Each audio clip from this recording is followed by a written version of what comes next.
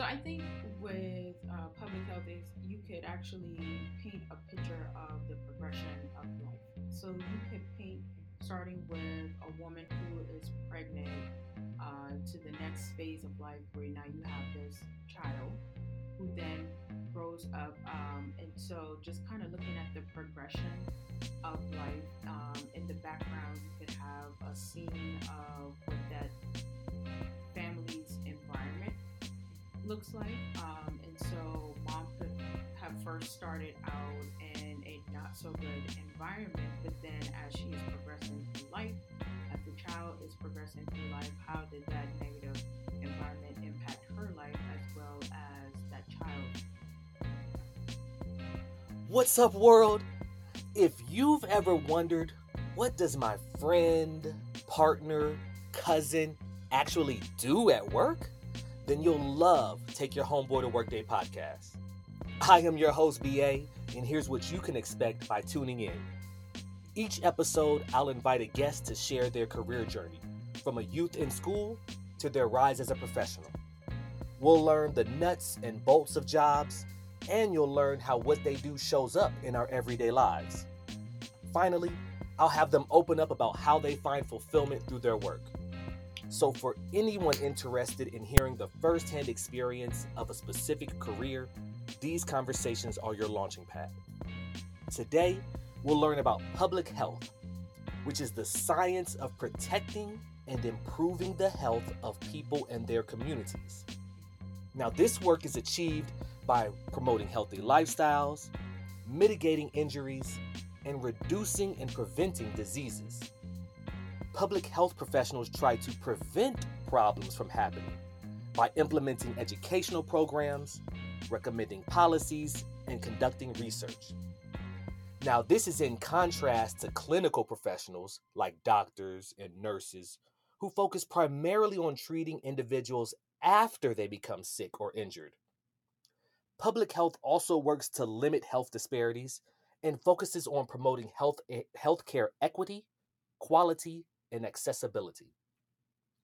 Today's guest is Dr. Jaquetta Cobbs, the Academic Program Director for the Department of Public Health Sciences at the Medical University of South Carolina. She is a committed educator who uses her love for teaching and leading to encourage others to use their gifts for society's benefit. Her passion for healthcare has given her a chance to focus on diabetes prevention in the Black community and help the U.S. Army reduce injuries during basic training. I'm delighted to have you on and share your journey with the audience today, Jaquetta. Welcome to the show. Thank you so much, Brandon, for that wonderful introduction about public health. So, thank you so much for having me today. You're welcome. You're welcome. So I gave a quick introduction about what I think public health is, but in your own in your own terms, could you actually share what is public health? And I guess you could go ahead and explain. Why did you decide to go into it? Great, thank you. So, actually, what you have already mentioned is a really great definition of what public health is. The main focus of public health is that prevention piece, as you have Mm-hmm. already noted, and how, in contrast with our clinicians, our MDs, our nurses, they are there to treat things. So, that is that element of public health. But what I like to explain to people in layman's terms is that public health is really the foundation of everything. So you can't really get to that treatment piece until you have actually laid down the foundation of the interventions, because treatment may actually be the intervention in preventing something. So, for instance, we all have speed limits on our highways. That is public health. Brandon, if you remember when we were kids, you went to the restaurant and the hostess always asked, do you want to sit in smoking or non smoking section, right? Mm-hmm. So, air quality, when you think about air quality, and water quality, that also falls under the umbrella of public health. We put that under the umbrella of environmental sciences. When you think about the restaurants that you're eating at, our meats that we are purchasing from the grocery store, all of those things are inspected by the FDA.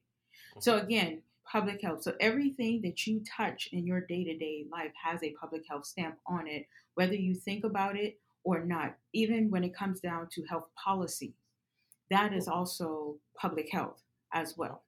When you think about health policy, and you brought up the issue of health equity and health disparity. So, all of that falls under the umbrella of public health. And so, there are, while you do have clinicians who treat, there are clinicians who also have a background in public health as well. Gotcha. Wow. Well, this seems like a very wide-reaching topic. I'm excited It to is. jump in. Yeah, I'm excited to jump in and learn more. I'd love to learn a little bit more about you first. So, what drew you to go into public health? Was there a specific experience in your life, or did somebody guide you to this? How did you go down this path of public health? Great question. So, initially, when I went to college, I actually went to college with the intent of going to medical school. Hmm. But around my junior year of undergrad was when I actually had a revelation. And, after doing a lot of the MCAT prep, doing a lot of shadowing, in that process is where I actually discovered that that really was not what I wanted to do. But I knew working in healthcare is what I wanted to do, but not necessarily treat patients. So I had a conversation with my academic advisor at the time, which was Dr. Boyer, and just talking to him about what I was interested in. And I just couldn't really articulate into words what it was that I was looking for. And so he was the one who actually introduced public health to me. And so he had the conversation with me about public health and then proceeded to let me know that we actually had an MPH program at Florida A&M.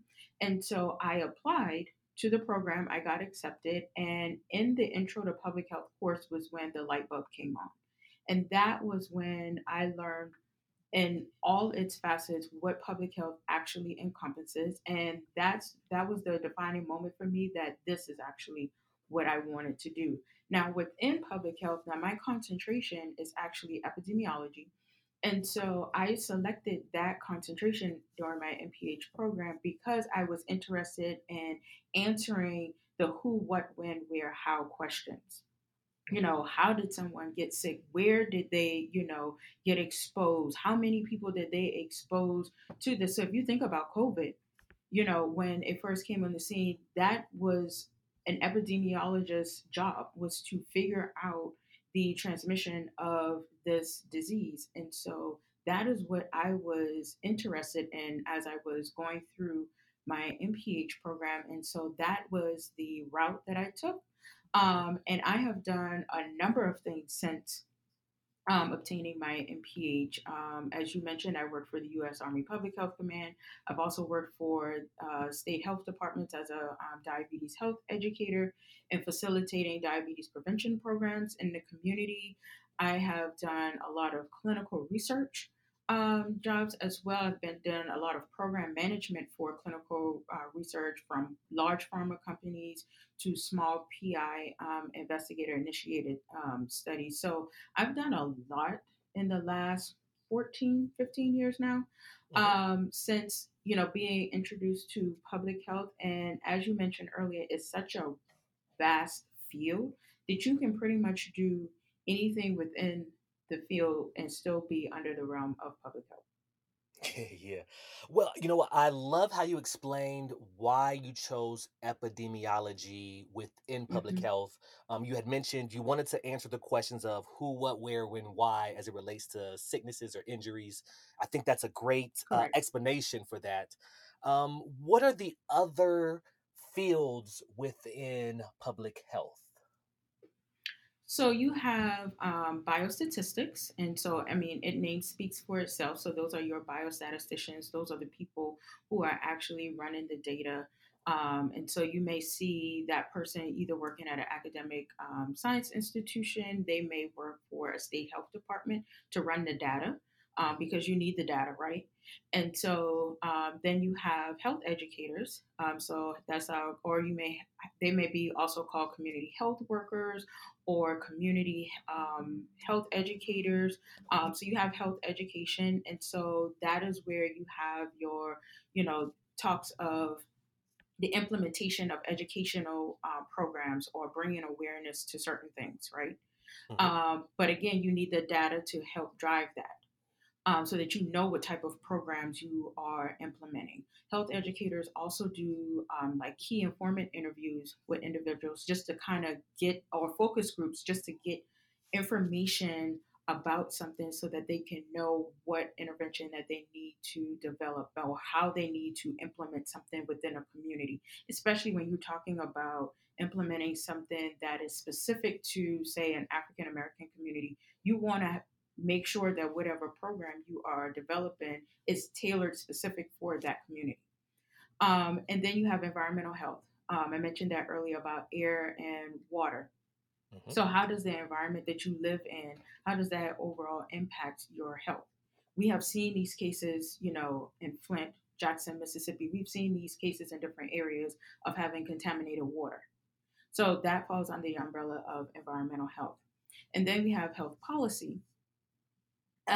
And so you're talking about health equity, you're talking about insurance, lack or no access to healthcare. So that is, health policy. But again, everything works together for the common good.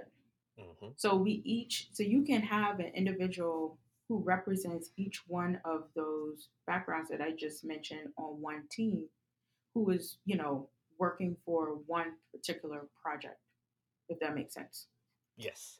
Gotcha. Awesome. Well, first, thank you for that brief overview of all of the different fields. I appreciate it. The audience appreciates it. And I guess, let's see. I would love, I know you're into education now and running a program, but I'd Mm-hmm. love to start off with a couple of questions about some of your early jobs as a researcher or working in the lab or leading studies.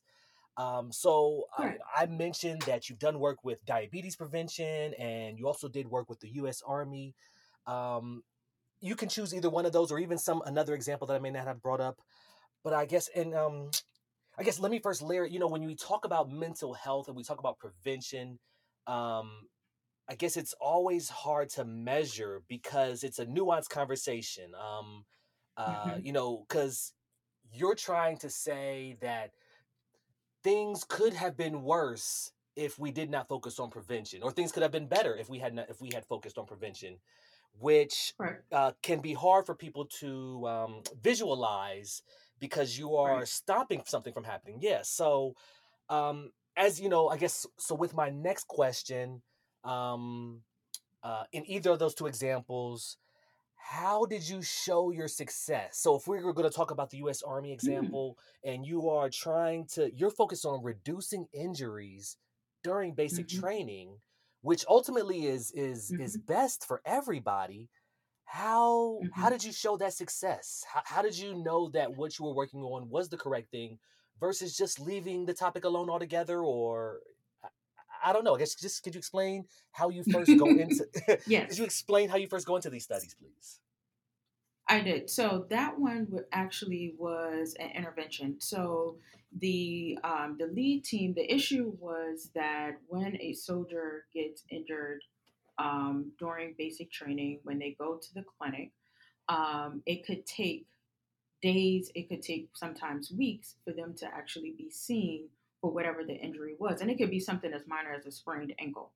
But if you have a soldier who has a sprained ankle and they're waiting in the clinic, say a week, to be seen for a sprained ankle, that have now put them out of the cycle of their training.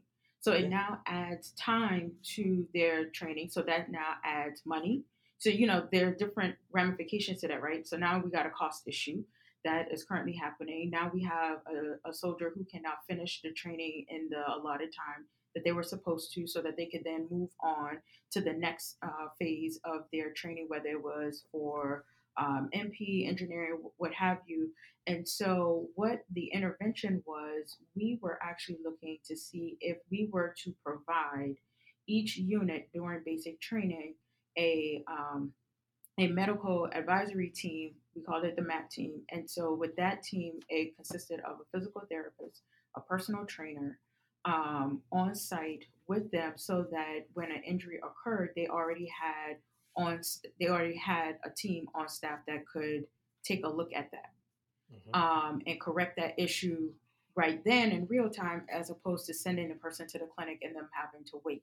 So we did the intervention where some people got a team of five, some got a team of two, and then some didn't get a team at all, just to kind of see whether having that team on hand would actually be beneficial. And of course, we saw at the end that it was indeed beneficial, and it saved a lot of time. It saved a lot of resources. That way, the clinic was actually seeing those who had the more severe injuries, as opposed to someone with a sprained ankle or a tweaked knee.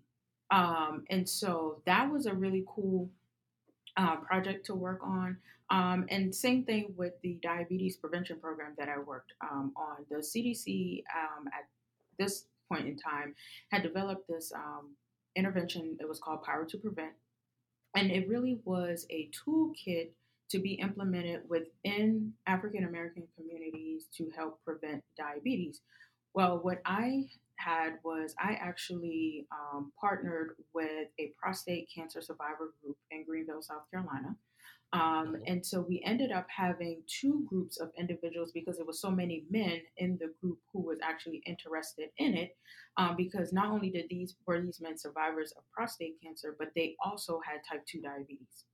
And so I thought, oh, well, why the vast majority of them are married. They are older black men in the South, which means they most likely are not preparing their meals, their spouses. So why don't I incorporate their spouse in the program? So I actually did two groups of individuals. I did one with the men only, and then I had a group with the men with their spouses. And we went through this toolkit. I gave them all the different resources. We met for 12 consecutive weekends. So I drove up to Greenville, and we partnered with the YMCA so that they actually had access to a gym for free. Hmm. And we worked with them, and we talked about diet, we talked about meal prepping, we talked about exercise, we talked about knowing your numbers, because that's important. A lot of people go to the doctor and they're not sure what the doctor is actually saying to them. What is a A1C? What does that number actually mean? What does that number mean for you? What is normal for you? And so we talked about all of those things. And at the end of those 12 weeks, the all of those who had high A1Cs at the beginning of the program had a report from their doctor that their levels were either normal or close to normal. And then there were a few who were pre diabetic at the start of the program who were no longer pre diabetic at the end. And then we also had some spouses who actually lost weight during the program, because if they were preparing the meals different for their spouse, that means they were also consuming something different. Yeah. And as a support, working out with your husband, now that now has a benefit on me, because now as a wife, I'm now losing weight. I'm now seeing a change in my cholesterol, my diabetes. And so that was a huge success as well. And still to this day, that program is actually still being ran in Greenville. At the end of the program, I was actually able to train a few community leaders on Hmm. how to actually sustain the program. And it has been, that was 2010. Hmm. So that's been 12 years. Wow, Um, impressive. that program has still been being able to sustain. They have been able to find funding from various sources to keep it going. Yeah, I guess impressive. How many people do you think that you've impacted? I guess, and we can include the spouses in there also. How many people do you think have been able to benefit from this knowledge and improve their diets and live longer, healthier lives? It's been a lot, because the initial program was done with like 20 people, 25 people. Hmm. Hmm. And so it has, if you take that over a course of 12 years, that has now impacted thousands of people over the course of its lifespan at this point, because that information that they learned, they were able to trickle that down to their relatives, right? So they were able to Hmm. share that with their children, with their church members. And so with that impact, there have been thousands. The same with the Army project that have impacted thousands because we were there for almost 2 years during that project, and each unit had like over 100 soldiers in it. So I think by the end of that project, it was probably well over 50,000 soldiers that we had impacted with just doing those, providing personal trainers and athletic, the physical therapist, sorry, the Yeah. physical therapist on site. And so that was upwards of almost 100,000 people that we covered in such a short period of time. And so I know that is still continued. They were actually able to implement that Mhm. and make that actually a thing for basic training at Fort Leonard Wood. Wow. Well, Yeah. congratulations You're on welcome. having Thank an you. Thank you. impact. Thank you. That's extremely impressive. Yeah, I guess these were this was some of the first work you did after you earned your master's, correct? hmm It is. And It is. and how did you learn about these opportunities to apply for them to participate? You know what? That's a really good question. So, actually, the job that I got as a health educator for the state health department, that actually was my first job after I graduated. And I got that one because, as part of my MPH curriculum, I had to do an internship.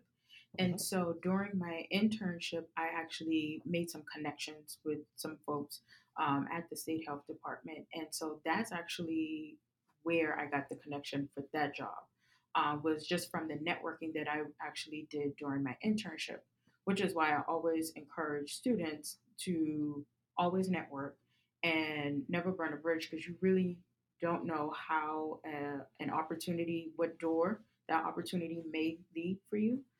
Mhm. So that's how I actually got introduced to that, was just from the connection that I made during my internship.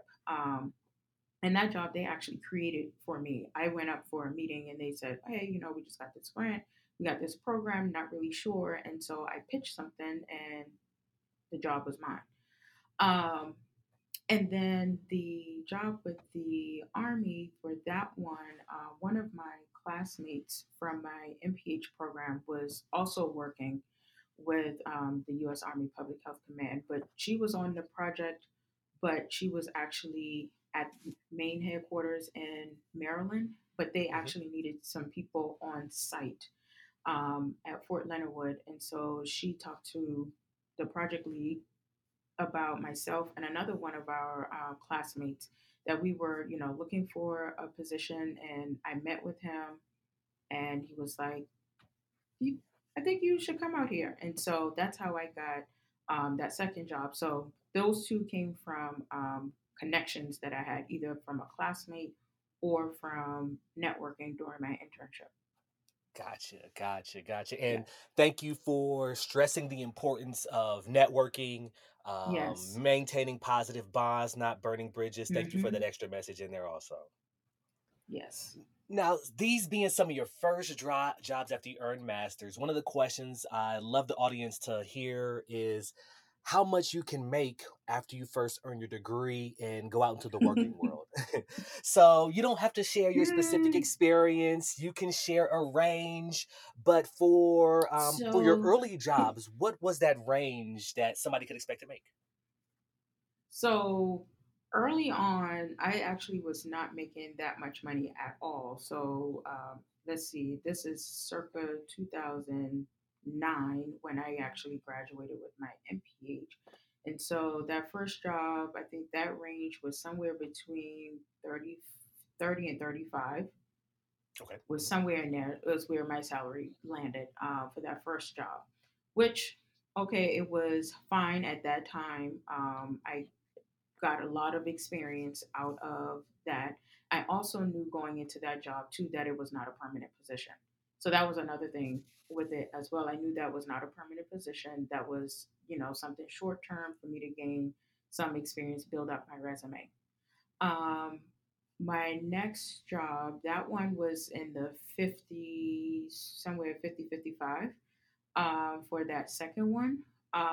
But this is a constant conversation that I always have with students, when they graduate. Is like, well, what kind of salary should I be looking for? We know salary is relative to where you are with sector, because in public health, you can work on a state level, you can work for a nonprofit, you can work on a federal level, and we know that the salary differs just across those three Mm-hmm. sectors. And then once you add in location, the north, you may get paid a little bit more to match the cost of living there versus in the south. So you have to put in consideration a lot of different factors. But what I always advise students to do is do their own personal budget. What do you need as an individual to actually live comfortably? Mm-hmm. Not Mm-hmm. paycheck to paycheck, but what do you really need to live comfortably? Use that as a starting point, and then look for positions within that range. Because what was comfortable for me may not necessarily be comfortable for you, Yeah. right? It is a person. We all have different responsibilities, right? We all have Yep. different responsibilities. So, what a single person with no children, what that person's needs are, is going to be very much so different than a person who has children, who may have a family that they are taking care of. So, take in consideration all of your financial needs and use that as your basis in figuring out what kind of salary you want to go after. And then, of course, you got to tie in your years of experience and education and all of that. But because the field is so broad, we really don't have a ladder per se in the field of public health when it comes Gotcha. to jobs. So it makes the conversation have so many different layers to it, Mm-hmm. because it's going to be different because of the broadness of the field. Gotcha. Gotcha. Well, thank you for sharing that transparency about your own Mm. personal journey with the early jobs financially. I really appreciate it. So thank you so much for that honesty. Now, You're I welcome. know you have now transitioned into education. How did you make that transition from, or I guess not how, but I guess how and why? Now you are working with the youth or maybe younger people who are trying to figure out if they want to get their master's in public health, or if, maybe they are deciding between public health and medical school. How did you make that transition, and why did you make that transition now into, I guess, education and working on that side of public health? Great. So the reason why, so my why is that when I went back to school to get my PhD, I knew at that moment that the end goal for me was academia. So I've Okay. done all of this work in, research. So that's one of the reasons that I selected doing a PhD over another form of doctorate, because I had so many years of experience with research. But then I also knew that academia was the end goal for me. So as I was going through my PhD program at that time, I was in my current department that I'm in right now, but I was actually the program manager of a large NIH grant. And at that time, the grant was coming to an end, and our Masters of Public Health program, the program manager role became available. Mm. And so at that time, I had a conversation with our department chair at that time to talk about what my next steps were going to be. I was getting ready to finish up my PhD. And so it was really time for a change. And so, I was telling him, what my ultimate career goals were. He was like, okay, well, now knowing that, we have this opportunity. I think this would now be a great time for you to really get some experience on the academic side of things, because you have so many years of research experience. You already know the ins and outs of that. It's now time to kind of get this administrative academic side, start teaching, start building up on that aspect. And so I came into this role, got a lot of experience with curriculum development, policy development. I made a lot of drastic changes to the MPH program, led the accreditation piece, because the program was not accredited.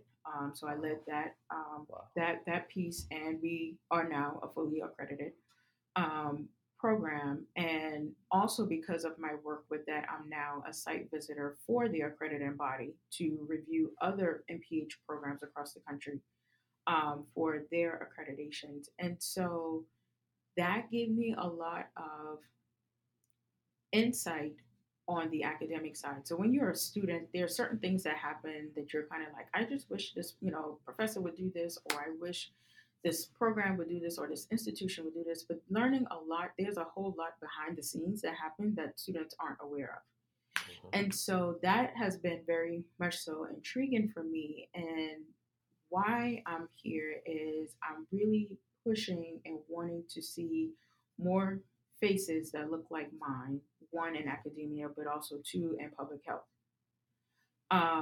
Because when we look at things like health disparities or systemic racism, when we look at these different issues that we currently are facing in healthcare, we need more people who represent us at the table Agreed. to address these causes. And so that is what my main mission is. And so we're talking with high schoolers about, what do they want to major in for high school. There's a lot of students who really don't know that there are undergraduate public health programs.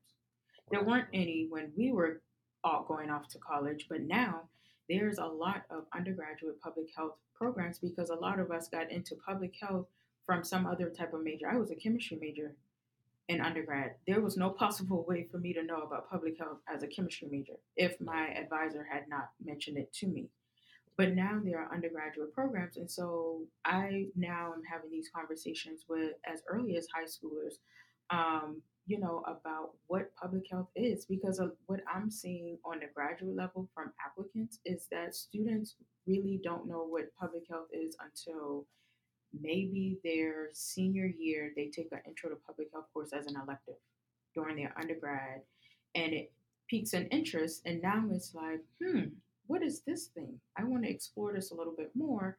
And then they're applying for Masters of Public Health programs to learn more about public health. But if we can start that early, why not?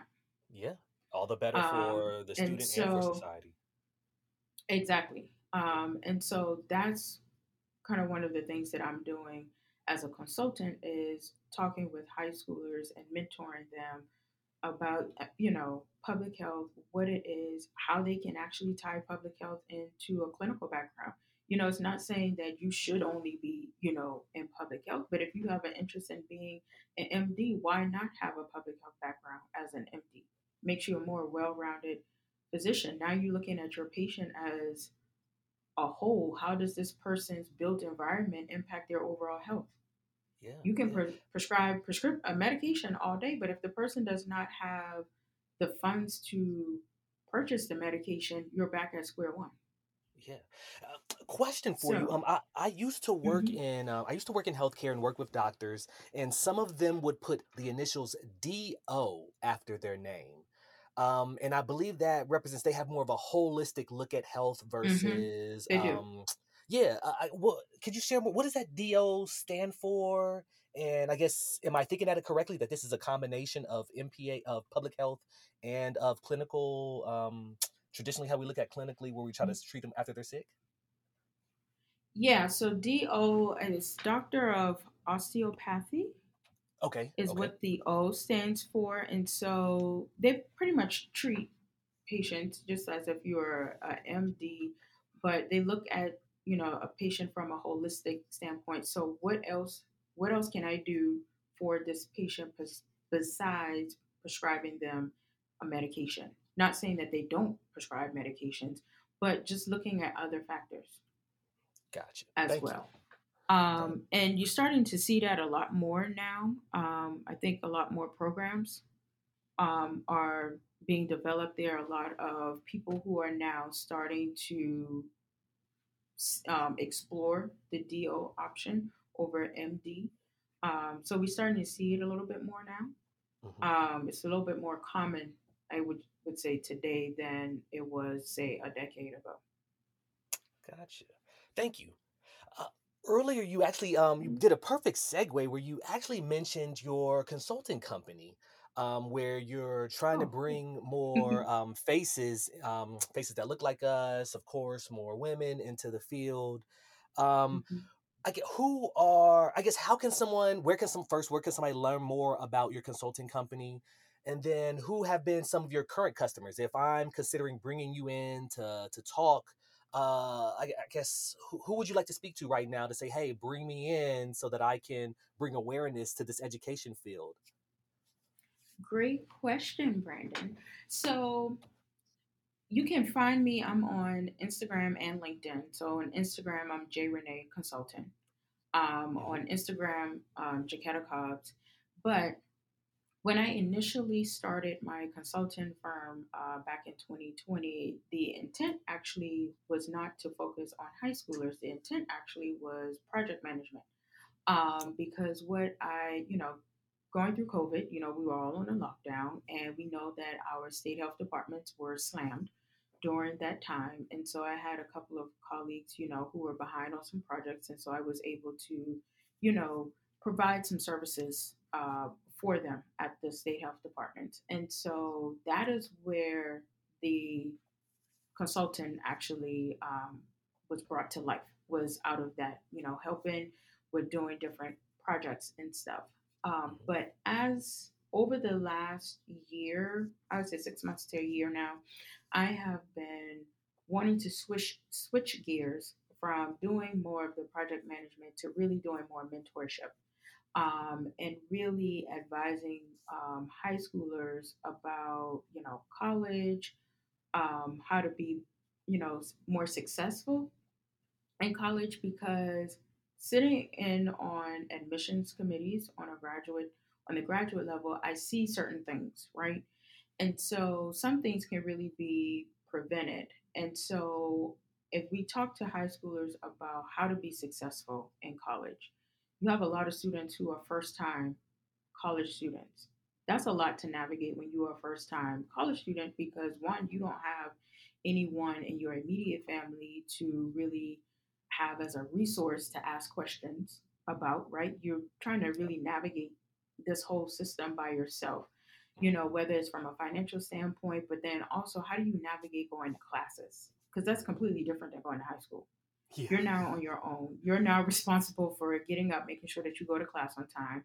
Your study habits are going to be very much so different. That was a humbling moment for me when I went off to college, because in high school, I didn't really need to study that much. I didn't really need to spend a whole lot of time studying, especially when it came to math and science. I really didn't have to focus on something that long to really get it. So I could really look at something the night before, ace the test the next morning. I went into college thinking that was going to work, and to my surprise, that did not work. And so just having these kind of candid conversations with high schoolers, to better prepare them for college so that they are more successful, so that when they are submitting applications for graduate school or medical school, that they have a higher GPA, because that first year is usually kind of like the trial and error. But you don't want to have a GPA to suffer because of something that could have been prevented, right? Hmm. And so that's what I am developing now, is more of like a curriculum to kind of help high schoolers with navigating that next phase, and then also tying in what public health is and what they can do now as a high schooler. How can they advocate for something Yeah. as a high schooler? Um, and so that's where my focus is right now. Gotcha. Awesome. Well, salute to you for that work. And in the notes, I'll be sure to include links to both those Okay, sites where great. they can find you. So I want you to think abstract for this next question, and you've done a lot. So who knows where this can go? But I love to ask, if Okay. you were working with a painter and they wanted to commemorate the work you've done into a picture, a visual representation, Ooh, how would you describe that picture to the painter? wow. Okay. A picture to a painter of the work that I have done so Hmm. far. Yep. Or how you So think about, or how you think about public health in general, whichever one feels natural for you to answer. okay, let's do public health. Okay. So I think with public health is you could actually paint a picture of the progression of life. So you could paint starting with a woman who is pregnant to the next phase of life where now you have this child who Mm-hmm. then grows up. And so just kind of looking at the progression of life in the background, you could have a scene of what that family's environment looks like. Mm-hmm. And so mom could have first started out in a not so good environment, but then as she is progressing through life, as the child is progressing through life, how did that negative environment impact her life as well as that child's life? Mm-hmm. Mm-hmm. Because when you start thinking about the phases of life and the stages of aging, things change across the course of a Mm-hmm. lifespan. So I think I would tell the painter to start there. Gotcha. Thank you. I know that was tough. I know thinking abstract sometimes about the It work you was do I, is tough. and as I'm sitting here, I'm actually doing an airbrush, and I'm actually visually trying to do an airbrush, trying to figure out a painting. No worries. Your answer is perfect. There is no right or wrong answer. That's the beauty of art. It's interpretive. But thank you. It really is. We've talked a lot about the good of public health and your career and what you've been able to accomplish and what's motivated you. But as with anything, there's also a little bit of bad and maybe some ugly or some watch outs. As you are telling somebody who's graduating with their MPH, about to go into their first job, what's one watch out that you would give for that young person just so they don't fall off the track of success? Hmm, that's a really good one. I would actually say that just in these last few years, going through the COVID pandemic, we've seen how this turned into a political issue, and Mhm. with that, it caused a lot of strain on a lot of public health practitioners. We had a lot of people who quit during the pandemic, and even still now, we're talking about issues, that is public health related. It has taken such a political turn that I would say that that is actually the biggest watch out. Even when you talk about women's rights, you know, the Mhm. political spin that we are currently living in right now, Yeah. as it relates to women's rights. And so, if you have a passion for women's health or infectious disease, these are some of the things that you may actually encounter in your day to day work. I sometimes see, and we are also in an era of social media, right? So any and Everybody's an expert. everybody Yeah. is developing, right? Everyone is an expert. Everyone is developing different groups, to put their spin on things. There's a lot of misinformation out there. And so it's actually making our work a little bit harder now because we are having to combat misinformation that is out there. If a state health department has a Facebook group, sometimes you see in the comment section, you know, really bad comments. So, how do you, as a professional, respond to those types of things? So, I would say that is the biggest watch out right now is just trying to figure out how to effectively communicate in a social media era and then also the political um, nature of things right now. Yeah, yeah. That those two do seem very difficult for a public health person to have to deal with. How how have you dealt with those things? I mean, I guess what would you do if somebody wrote something that was incorrect or false and they added a little bit of sass and attitude with it in their comment too, or some emojis? How do you prepare yourself to respond to people online? You know, so I during the lockdown, I actually had to to protect my peace, I actually kind of refrain from certain pages. Yeah, that's wise. Um, because you know, right, if you keep watching something enough, you gonna start getting infuriated.